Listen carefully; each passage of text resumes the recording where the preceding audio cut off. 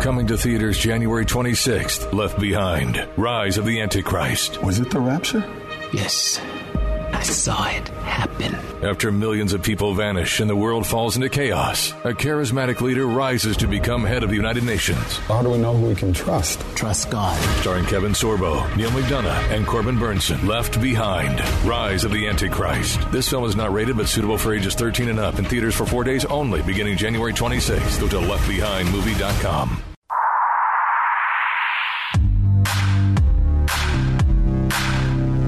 Obliterating confusion, amplifying truth, and pursuing clarity. It's Kevin McCullough Radio. So glad to have you with us on the Friday edition, and so glad to welcome back Bethany Mandel, who, between the days that I was away and so forth, we've had a little bit of a break, but in the meantime, she's welcomed the latest Mini Mandel. And there's lots of Mini Mandels running around the planet, but the latest one is here, and yet she's still here to talk to us. And Bethany, I'm very touched and humbled that you would be willing to do so. Thank you for being here. Is the baby doing well? Everybody's happy? Are mommy and daddy getting any sleep at all? So no on the sleep front, but he's great. He's in my lap currently, eating nonstop. But yeah, things are good. He barreled in at 10 pounds, 2 ounces, and wow. He's a big kid. Yeah, here, pass the watermelon. Okay, good. That's, God bless every mom. That's all I have to say. I don't think if I had to realize what human bodies had to go through to bring kids in, if men had to do it, there'd be a lot fewer kids on planet Earth. So God bless you on every front with that. Hey, you have not stopped your writing either. And last week, very interesting piece. I think people saw this news headline pop up, but not a lot of people gave a lot of credit to it. And Michelle Obama had basically said that she just, for a long period of time, really didn't like her husband. And you thought this was kind of counterintuitive and countercultural. What did you take away from it? Yeah. So, I mean, the sort of headlines that people saw right before New Year's were basically like, that the Obamas were not really a super happy couple for 10 of the 30 years of their marriage. And I saw it initially and I was like, well, I don't like that. I don't like that she's dissing her husband. But then I actually sort of looked at her comments on the whole and not just the headlines. And she was saying actually some really countercultural stuff that people on the left don't really say about marriage and childbearing. She basically said, I was not happy because the little kid years are really hard, which is something I can definitely attest to. Sure. But she stuck with it because marriage is meant to be stuck with.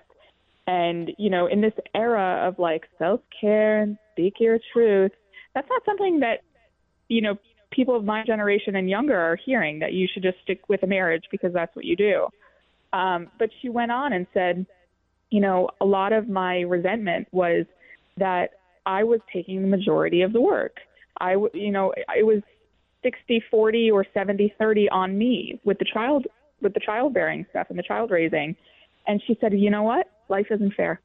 It's just the reality. And I was blown away the fact that a woman on the left actually said that.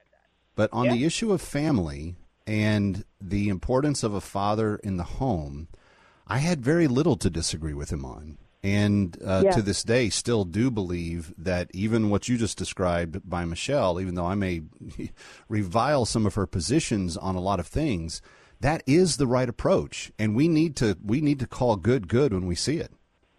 Yeah, no, absolutely. And that was exactly why I wrote the column. And, I think that a lot of folks sort of attribute their success and their happiness to the fact that they're soulmates. And I don't know them.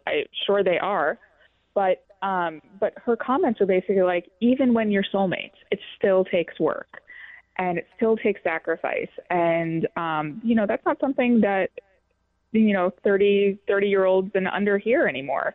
No. And I wish that her comments had gotten more play. And so my column at Deseret was kind of like trying to give them a little bit more air because it was really refreshing, honestly.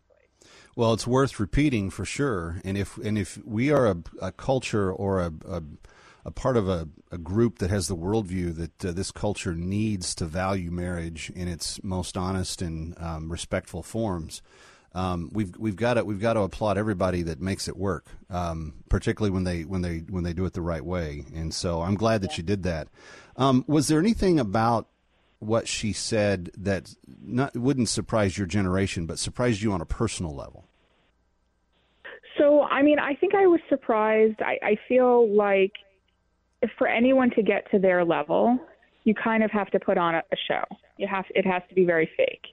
And I was surprised that she was that honest about the shortcomings of her husband, because normally, it's you put on a happy face for everyone, but perhaps because they're out of the White House and they have no higher goals except to sell books at this point and speeches, and maybe that's why she feels like she could be honest. Yeah. But that to me was surprising.